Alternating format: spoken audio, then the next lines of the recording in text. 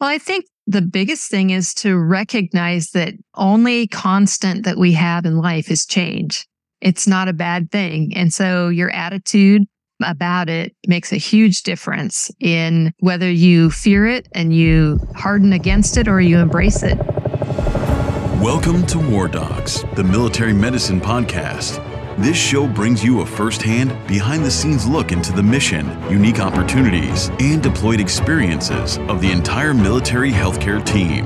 From state-of-the-art hospitals in the United States to the most austere environments across the globe, War Docs has you covered. On this episode, we're privileged to welcome retired Army Major General Barbara R. Holcomb to War Docs. General Holcomb served in the Army for 33 years as a leader in nursing, healthcare, research, and logistics. She deployed multiple times in several military operations, performing clinical and strategic leadership roles. She has commanded operational and TDA units at multiple levels and served as the 25th Chief of the Army Nurse Corps. You can learn more about her bio on wardocspodcast.com. In this episode, General Holcomb talks about her deployment experiences in Desert Shield, Desert Storm, Kosovo, and in Operations Iraqi Freedom and New Dawn. General Holcomb discusses the role of nurses in the military and some of the incredible opportunities available for Nurse Corps officers. She also describes many lessons learned and insights from the important role she played in Army medicine. I'm your host, Dr. Doug Soderdahl, retired Army urologist, and I'm joined today by my co-host, Dr. Wayne Causey, active duty vascular surgeon. Today, we're privileged to welcome retired Army Major General Barbara R. Holcomb to War Docs. Barb, thanks for joining us today. You're welcome. Happy to be here. General Holcomb, tell us a little bit about your pathway to becoming a nurse in the Army. Well, it wasn't really ever in my initial goals. I wanted to be a nurse since I was about 10, but I went to school out at Seattle University and I needed a work study job to help pay for school. So I started working in the military science department, which is the ROTC program. And I was a clerk typist, and it was a part-time, supposed to be just for 1 quarter. And they extended me through the year, and I was able to attend a commissioning ceremony. And I thought, well, that's kind of cool, but I really still didn't have a desire to join, even though there was some pressure from some of the cadre. But that summer, I finally realized that the scholarships and the grants that I had for the first year weren't enough to cover the next 3 years. And so at that same point, a 3-year nursing ROTC scholarship opportunity opened up. So I applied for it, I got it, and joined, and the rest is history. So after your training in nursing school, you were assigned to Madigan Army Medical Center in the post-anesthesia care unit. After your nursing school training, did you feel prepared to do what they were expecting you to do at Madigan? And a follow-on is what does the military do to ensure that folks are ready to do what the military expects to do in nursing? I originally anticipated going into a med-surg job because that's typically what every brand new nurse lieutenant does, is go into a med-surg job. But the nursing supervisor that was in charge of the critical care section had also graduated from Seattle University, and she knew the caliber of the program. So she fully believed in my abilities to move into the PACU. I did have to attend a 6-week sort of mini ICU course, which was very helpful. And of course, that was after, I think, 6-week preceptorship program that I had to go through as a new lieutenant. All new lieutenants went through at the time. So there was a lot of on-the-job training, but also having the additional critical care training was very helpful. I think we've changed over the years. And initially, there was a strong program, and then it sort of waned away to where nurses were just coming in, and some of them were being deployed with a couple months in. And so we got back to a program, a clinical nurse transition program that's actually a 6-month program that incorporates nurses moving throughout the hospital to different units and wards. It requires them to do a process improvement project or a research project at some point, and to keep them from deploying within that first 6-month period, I think has been a good stabilizing mechanism to help get the basics of nursing down, because nursing school has changed also. And so I came in, you had a lot of nursing clinical practice on actual patients back then. And now, because of liability or whatever, a lot of nursing programs, the students aren't allowed to touch actual patients. They do a lot of simulated labs, but while it's very close, it's not the same as a real human being. So you got into the military through the Reserve Officer Training Corps, ROTC program. When you were going through nursing school, did you have any opportunities to visit or go to any military treatment facilities to see what military nursing was all about? I did. They gave us a tour down at Madigan took the nurses that were in the nursing program down there for a tour. So I was able to do that. But between my junior and senior year, they also had what they call the ROTC Advance Camp. And we did a couple weeks. At that time, it was Camp Perry, Ohio, doing sort of field infantry type training. And then we spent another 6 weeks at a military hospital. I was fortunate to go to Tripler. And so I spent 6 weeks in Tripler. And I had a preceptor. I worked the same shift as that preceptor. And that's where I really, really got some good hands-on skills. And I worked in the cardiac care unit at the time. So, and for those who don't know, that is a hardship tour in Hawaii, right? It is, especially when you're young, single, and have no vehicle. So you had some military-specific training that you had in addition to your nursing training, and those would be Officer Basic Course, Officer Advanced Course. And was there any specific training at those courses in regards to nursing? And interestingly, you then became an instructor. And did you change what you were teaching based on your experience? So interestingly, I seem to always either be at the beginning of something or at the end of something. So I was at the last all-nurse Officer Basic course. So that course was shaped primarily towards nurses to prepare them to become Army nurses. So there was a lot of nurse-specific focus in that Officer Basic course.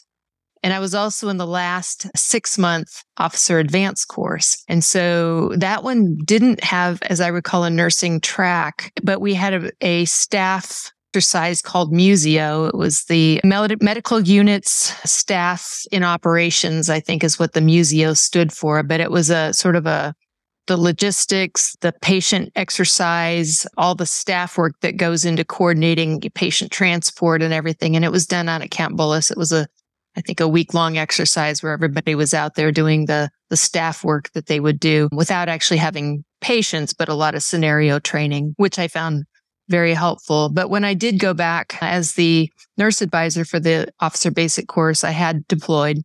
And because there was not a main focus within the OBC, we had a 2-week nurse track. And that's where I focused. It was just with the nurses, and we focused on the paperwork, the green sheets, the white sheets. This was, again, before electronic medical records, teaching and training how to work with patients, a lot of field equipment training, DETMEDS training, things that I had experience with. And I actually had slides of casualties from Desert Shield, Desert Storm, so we could talk through some of the things that you see, smell, hear that you don't normally get exposed to.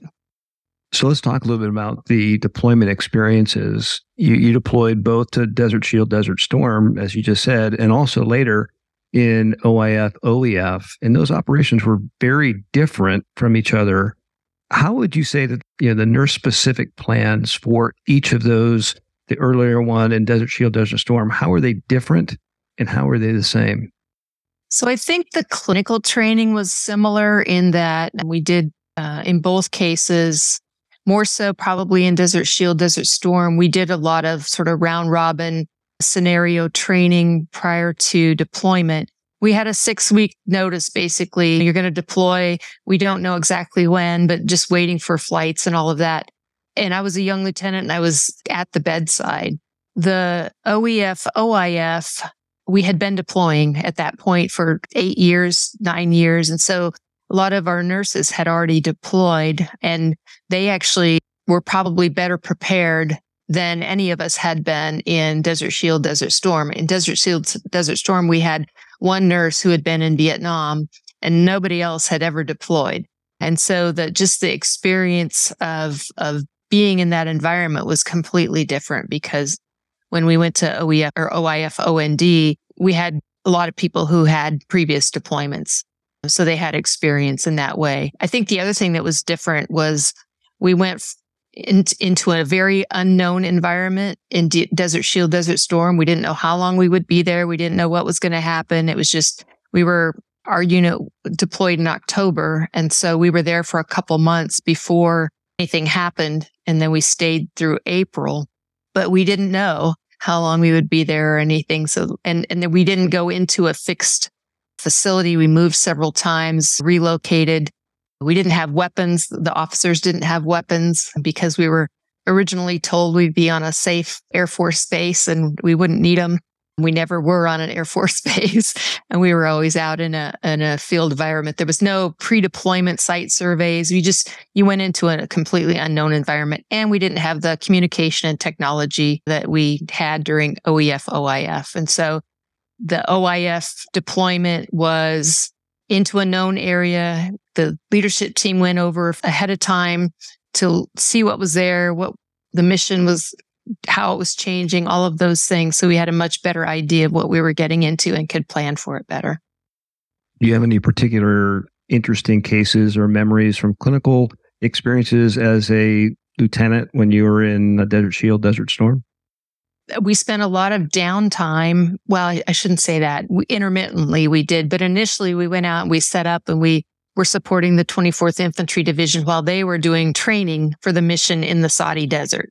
And we were doing sick call for them. There were a lot of accidents. So we got some experience that way. But the most memorable is after a 2.5 day convoy of 604 or 605 vehicles, 2.5 days in the back of a 2.5 ton truck or a 5 ton, depending on which vehicle you got. We set up our DET meds at the same time because we had transitioned from the MUST hospital to the DET meds hospital while we were over there. We set it up at night in 6 hours and we immediately started receiving casualties. But the casualties were mostly Iraqi civilians. Their wounds were 2 to 3 days old. So we had all these people coming in, didn't know what we were doing with them because we didn't know where to send them. We ended up seeing about 73 patients in a 2.5, 3 hour period. And then we got another wave of 10 American casualties who were clearing a weapons cache. It was an engineer unit that several of them got injured. And one of them in particular came in, he had picked up I guess it was a grenade. It was shaped like a bell. They described it. And he had both hands were completely blown off and they'd put tourniquets on his arms. And then he had a piece of shrapnel that had gone through his dog tags and pierced his heart. And so they got him to the OR, but he didn't survive because of the shrapnel. But it just stuff you'd never see. I remember opening a trash can and there was a foot in there that had been an amputation in the EMT of an Iraqi who had just a horribly dirty, gaping wound. There was nothing to do other than amputate it, but just things that you would never expect to see necessarily, or you would never see in a fixed facility, things that we saw and did over there. So if we were to fast forward from now 10 years, we may encounter the same situation where there are people the unit may only have 1 or 2 people that have deployed. What advice would you give to a new lieutenant nurse that was going out into the first deployment and a unit that had very little combat experience in total?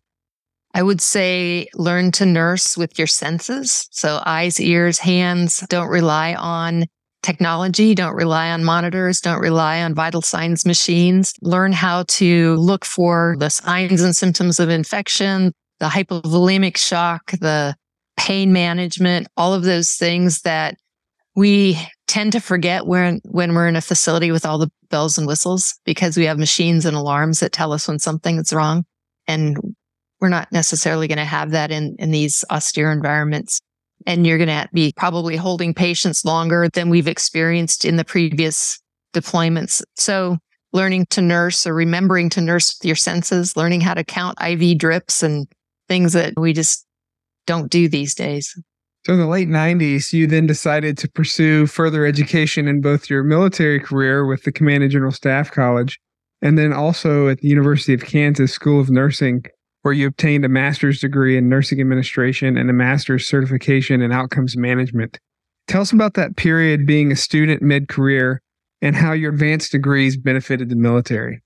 So I went to Command and General Staff College first, which was quite a change. I had just come out of company command, so it was a completely different pace, but it was a great learning opportunity to learn more about Big Army, interact with some of the combat arms, combat support folks, and learn what they did and how they did it, and then how we, the medical, fit into that role or into that scenario. The master's degree, I had originally requested to go to a program for emergency nursing, be a emergency nurse clinical specialist. And the Army said, yes, we'll send you to your master's program, but we want you to do nursing administration. So I was kind of doing it, I don't want to say reluctantly. It wouldn't have been my first choice, but it gave me an opportunity to sort of learn the skills that I would need later on, but I didn't know I would need them, if that makes sense. I think that I was one of the older students in the master's program. I hadn't been in a civilian education system for, 11 years or so at that point. So there was a learning curve getting back to the studies and the books. And I think I was able to contribute a little bit to the younger students because I had different levels of experience. But I think ultimately both of those together helped me see the bigger picture, helped my critical thinking skills, and just broadened my perspective a lot. Would you say that's the average pathway of a Army nurse as they get mid-careers to go obtain an advanced degree?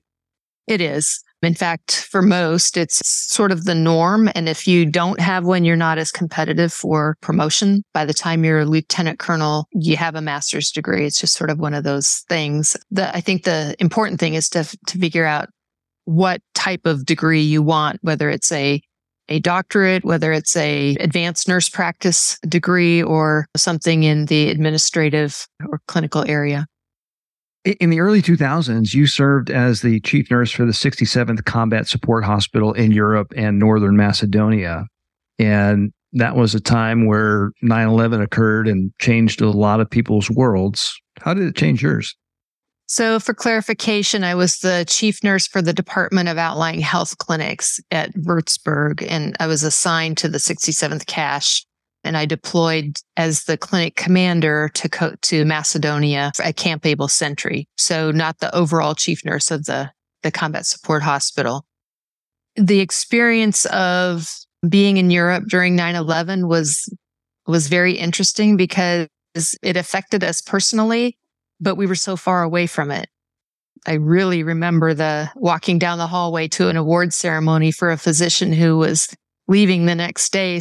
Supposedly, he didn't actually go the next day, and seeing people looking at the TV and then coming back down the hallway after the award ceremony and seeing the second plane and just our commander at the time was in DC. So our acting commander took charge, and we figured out a plan of having a quick reaction force and just trying to anticipate what could happen along security lines and all of those things. But it was an opportunity for everyone to pull together. And I have to say, I lived in a German village, and I remember our landlord coming out and expressing his sympathies and just condolences and everything for what we had been through. And many were very, very supportive of the Americans at that period of time.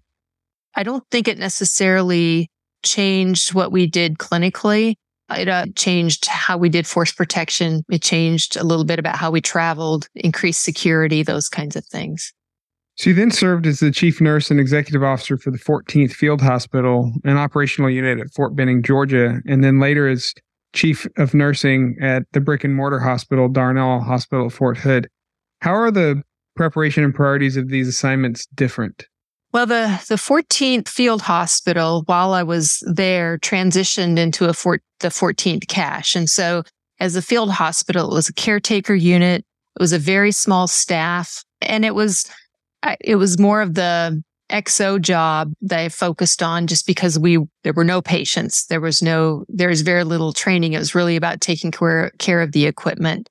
As we transitioned into the CASH, it was learning how to grow, learning how to add more people increasing our space, working with facilities to find a new space and to do office planning and figuring out warehouse space and parking space, all that kind of stuff for increasing the size of the organization. So we didn't deploy at all during my time at the cache. It was just a lot of change with regard to the type of unit that it had become. Was I prepared for that? I had done some facility planning at a previous assignment at Fort Huachuca. So I had a little bit of experience with the facility side of things, but it was also an opportunity to learn how to work with a staff, your young lieutenants who were your S1, 2, 3, 4, and sort of figure out, it was really my first assignment as a field grade in a sort of a standalone unit. So it was chief of nursing administration at Darnall. And that brought me back to the inpatient setting. So I had been outpatient at that point for many years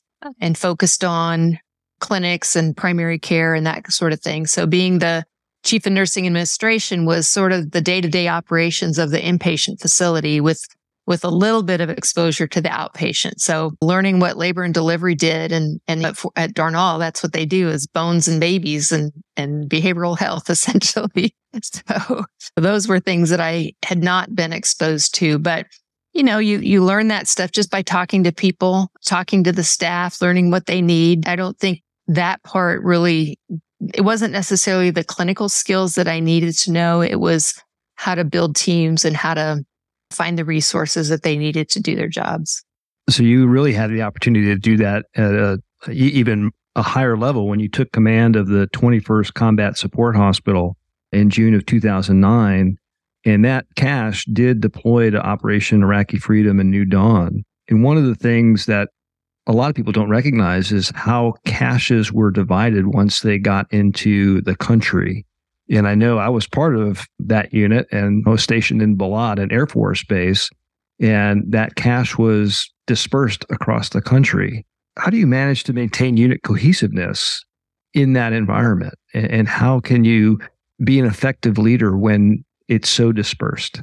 It's a real challenge. Fortunately, we had VTC capability. We had zones that worked, things that we hadn't had in previous deployments. And I did a lot of battlefield circulation. I split up my deputy staff. So at each site, we had 3 main sites. My DCA was at one, my DCCS was at another, and my DCN was at the third. And they were the OIC of those locations. But they were also able to kind of travel around and meet with their respective staffs, have meetings, do by VTC, that kind of thing, to keep in touch with everyone, because all 3 sites had different missions. Up at Mosul, they had a lot more combat casualties than they did in Al Asad. Al Asad was very much primary care with really one exception.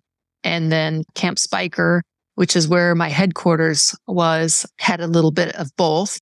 The other thing that we did was we had to relocate during, I guess it was July. We had to move out of the hospital facility that we were in at Camp Spiker and turn that area over to the Iraqi Air Force. So we had to build a new facility, essentially. So we went back from a sort of a fixed facility back to a DetMeds facility. And I had folks who did that planning, and we did it at night because Iraq in July is very hot during the day. So we did it at night. We had to make decisions about, do we keep the CT scan or not? There were some major decisions that involved a lot of people. And so again, the battlefield circulation, the talking, the communicating was really the only way to do it. But when we did that move, we brought different folks from each location to help with it so that they all kind of felt part of the solution. But that was a real challenge. Do you have any memorable experiences that you had during a deployment? And maybe tell us one when you were the commander that you would use an example to explain to other people what we're for as war docs. So a couple came to mind when I was thinking about this. There was Kosovo or Macedonia. It was the portal into Kosovo. So everybody who deployed into Kosovo came through Camp Able Sentry. It was a point of embarkation and debarkation, so to speak. And we had a small clinic. We had 2 primary care docs and a PA. And we did some training with our ambulance, our medics. We would set up a scenario and send them out to a call that they would respond and to develop that skill set and response time. And there was an Air Force unit located with us, and one of the Air Force medics helped with that training. He was a patient occasionally. And then we got a call for somebody down in the gym, and it was that Air Force medic. And we ended up he went into cardiac arrest, and we ended up doing a code on him. And then a couple of weeks later, there was another specialist who collapsed after doing his PT test. And again, we ended up doing cardiac arrest, CPR protocols, ACLS, all of that. And those were sort of unexpected. I mean, when you go to a combat zone, you expect to see casualties, you expect to have deaths. That type of deployment that we were on, because it was not in the combat area, so to speak, there hadn't been any deaths prior. There weren't any after. We just had the misfortune of having two, but we tried to make them survive or help them survive or whatever. And so even though you spend a lot of downtime, we're there so that we can be there when we're needed, I guess. I often heard the frustration of staffs who, when they didn't have casualties, they didn't have patients, they were frustrated by the boredom, and that's all understandable. But I think when it happens, everybody looks to you to fix it, and you being that medical facility. And it's random in a lot of cases, especially with the accidents, injuries, those kinds of things. If you're going out to a firefight, you sort of expect there'll be casualties coming back. And so we would coordinate, especially in the Iraq area. We were co-located with the 3rd ID and the 4th ID division headquarters. I went to their meetings. I knew what they're planning or when they were going out, those sorts of things. So we kind of knew when to be prepared and such. But it's those unexpected, unplanned events that I think we're there and we have to be prepared for. So as a leader in a unit that experienced that, especially a medical unit where one of your own, you're there to keep people alive, and one of your own suffers a tragic cardiac event and doesn't make it. How, as a leader, how do you help your unit respond to that?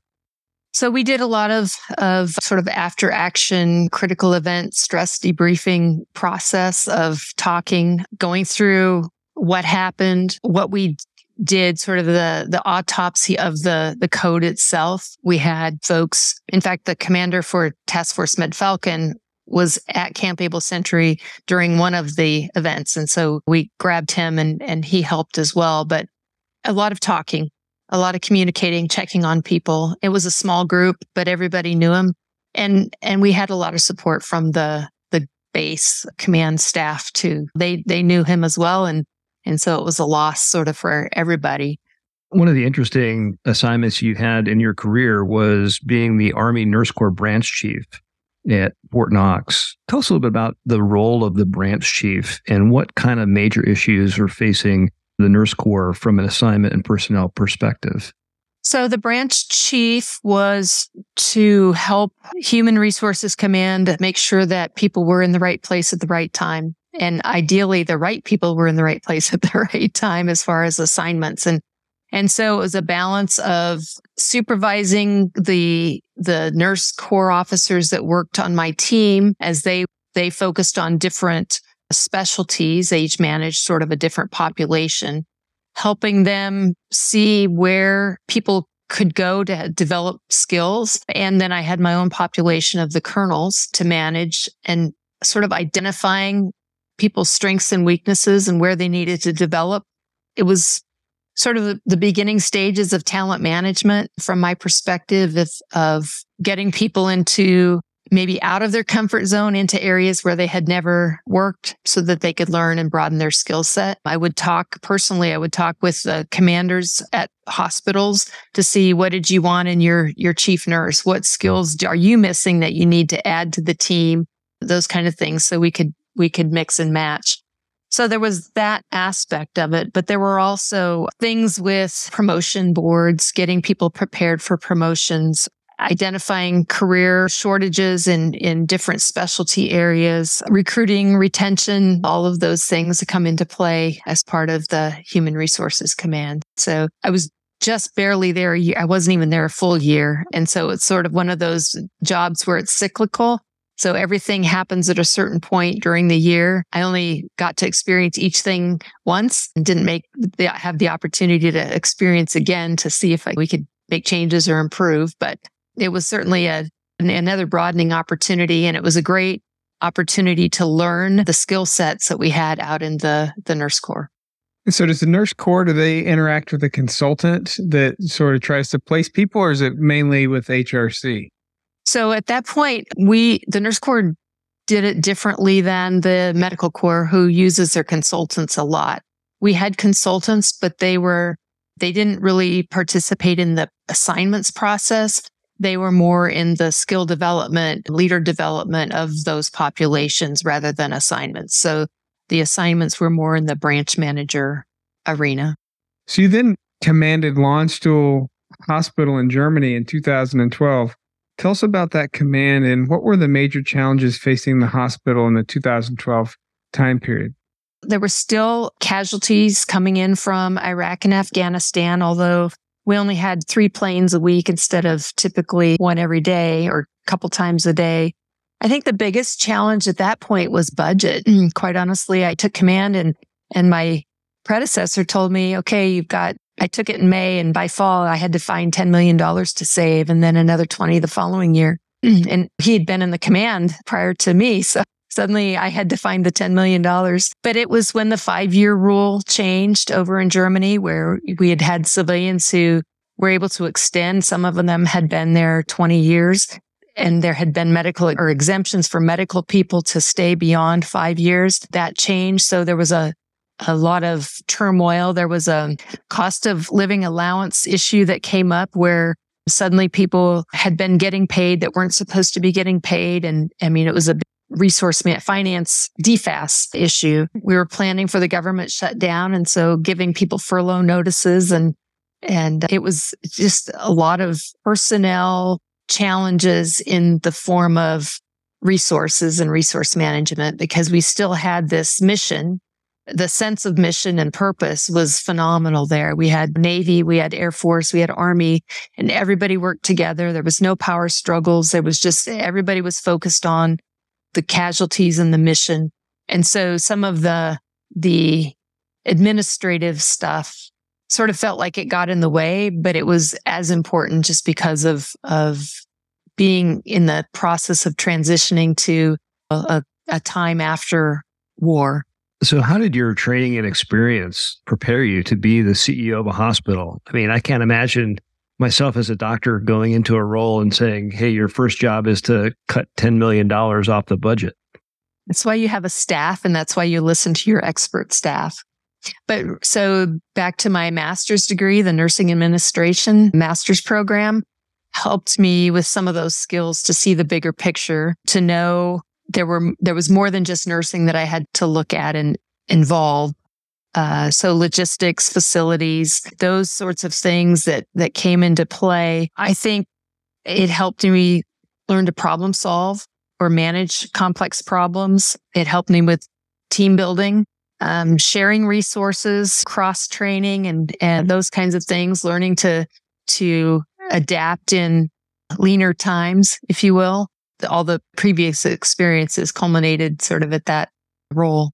So I've heard that leading doctors sometimes is like herding cats. How was your experience in that regard? I don't think it was difficult. I mean, they might have had issues with it, but I think listening to them, understanding their concerns, making sure they have the training and the resources, the personnel, all the stuff that they need, or most of the stuff they need, not what they want necessarily, but what they need. It makes a huge difference.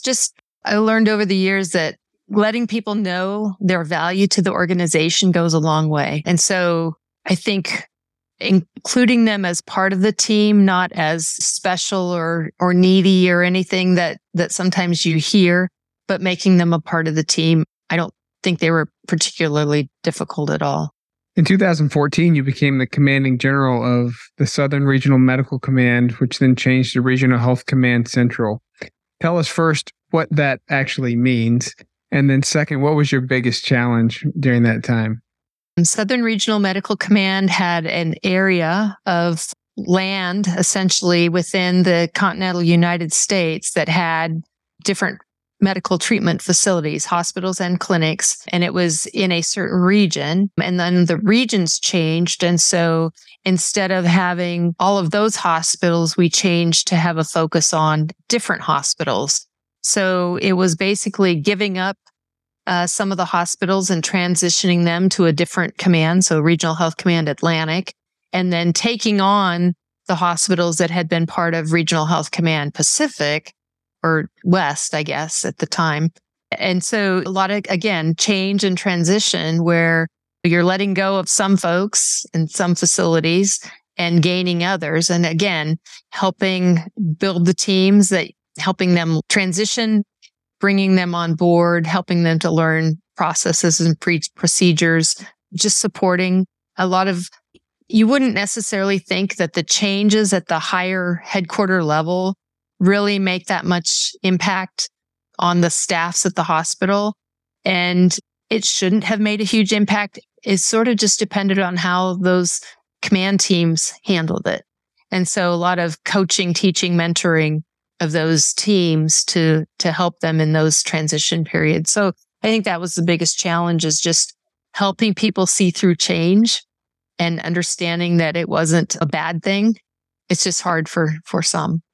So one of the other hats that you wore during that time was the chief of the U.S. Army Nurse Corps, where you're basically the shepherd for Army nurses that are in every aspect of the Army and the military.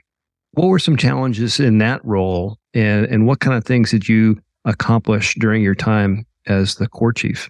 I think the biggest challenge was carving out time to focus on nursing issues. It was active duty, it was reserve component, and it was really the civilian nurse corps as well. And so finding the time between the regional health command job, the deputy commanding general for operations for MedCom, and then at Medical Research and Material Command, of having that additional hat as the chief of the nurse corps and carving out the time needed to focus on those issues. I think the biggest challenges were, and really still are, civilian pay parity. We've got an aging workforce. We don't have a good plan to fulfill all of those requirements that we have for civilian nurses. We rely heavily on civilian nursing staff, especially in our fixed facilities, because our military nurses can deploy at a moment's notice. And we've seen that through the years of combat as well as through COVID, sending out teams of nurses to help address COVID. And so the civilian nursing staff is left behind.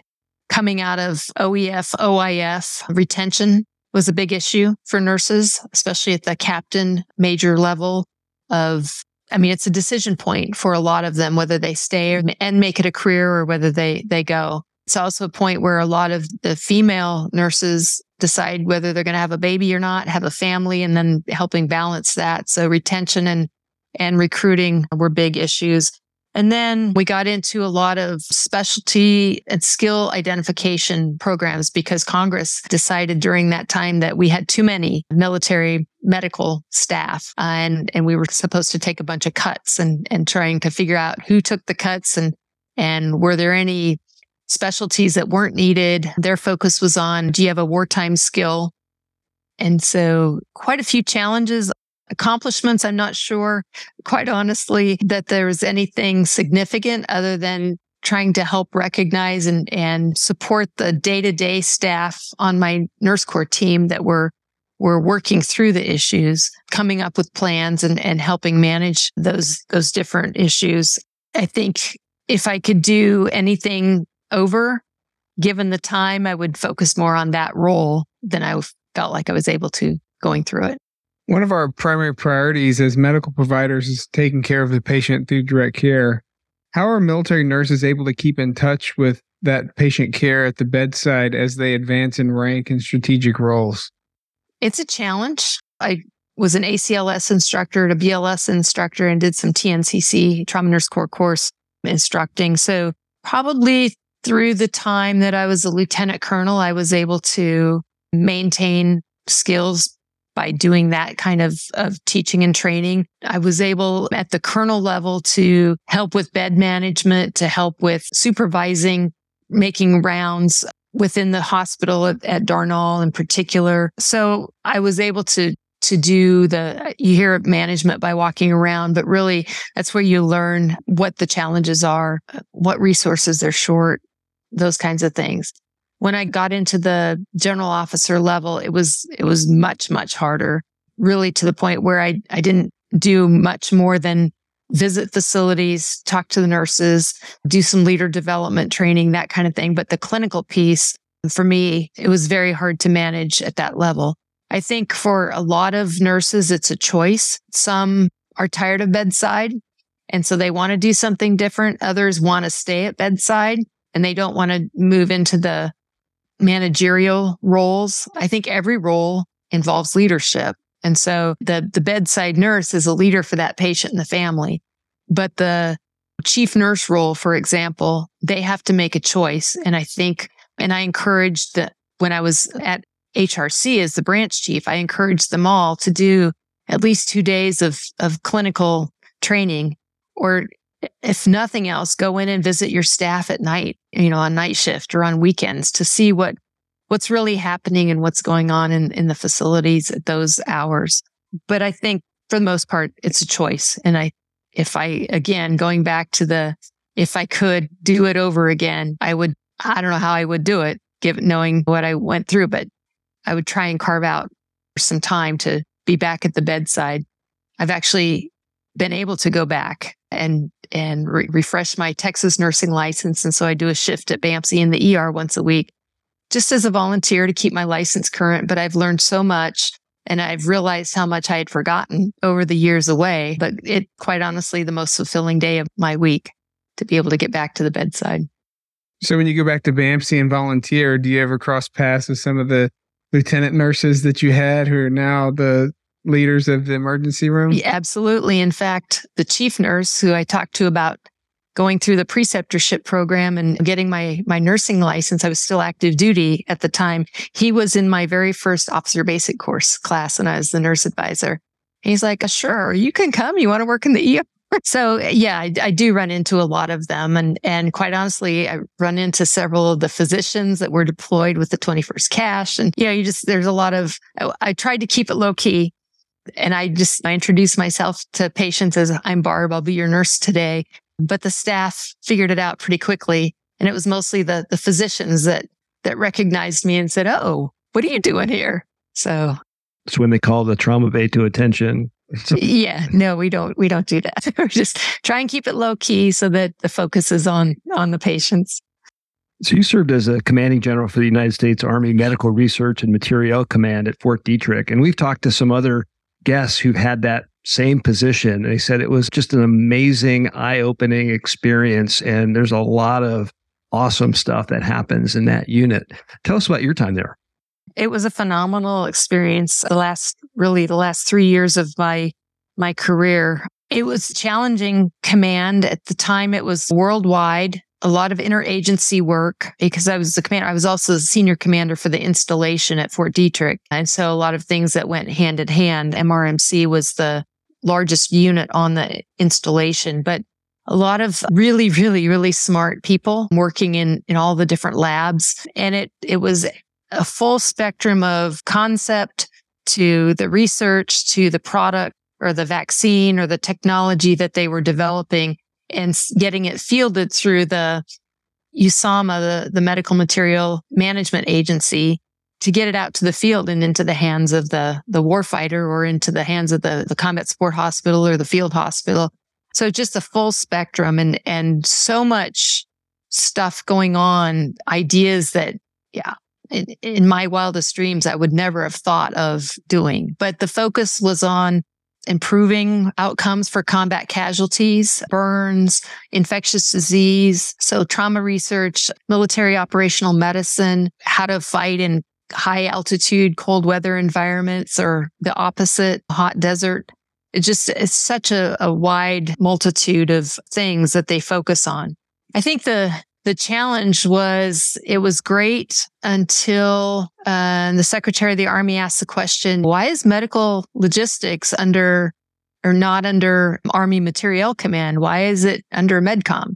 And we went through a huge effort to explain and answer that question. And in the end, he said, this was a Friday afternoon. He said, okay, Monday morning, MRMC will no longer fall under MedCom. It will fall under Army Materiel Command. And then you'll figure out how to split yourself so that Army Materiel Command manages all of the medical logistics and Army Futures Command, which had just stood up, will manage all of the medical research. So the last 18 months was really figuring out how to split the command, how to break away the medical material piece and stand up a logistics command that fell under AMC. And then by congressional directive, all of it was supposed to go under the Defense Health Agency. And so we were doing a lot of problem solving, expectation management, controlling the fears of change, or at least trying to minimize the fears of change for the staff that had been there. And it was a really, really high performing team, but they went through tremendous change and are still undergoing change because right now it's Medical Research and Development Command, and they've just realigned under Defense Health Agency. So in the last 3 years, they're on their fourth higher headquarters, and everybody has different expectations. But the command itself was phenomenal. It's an amazing organization. And when you think about the things that they produce, the adenovirus for basic trainees, the vaccine that they get or the medication they get for that, every malaria drug vaccine that's ever been produced came through MRMC or came out of the Walter Reed Army Institute for Research. And then the opportunities to just travel and see the different organizations all over the world that we have. It was a great way to end the career. Okay, so you have had more transitions than I think any guest we've had thus far. The field hospital went to the combat support hospital. The regional health commands changed from south to central, and then you had to realign with the medical materiel command. What advice would you give somebody who has to lead through all these different transitions? Well, I think the biggest thing is to recognize that only constant that we have in life is change. It's not a bad thing. And so your attitude about it makes a huge difference in whether you fear it and you harden against it or you embrace it. It's easy to get comfortable.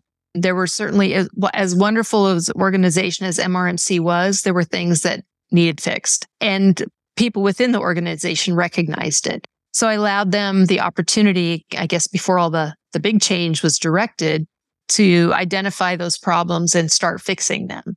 And so they were already sort of transitioning some things because they recognized the need for change. So sometimes you just have to ask the questions. And I would typically do that going into an organization. What's 3 things that are good, 3 things that are bad, and what needs to be fixed immediately, what can be done a year from now, and what should we leave alone?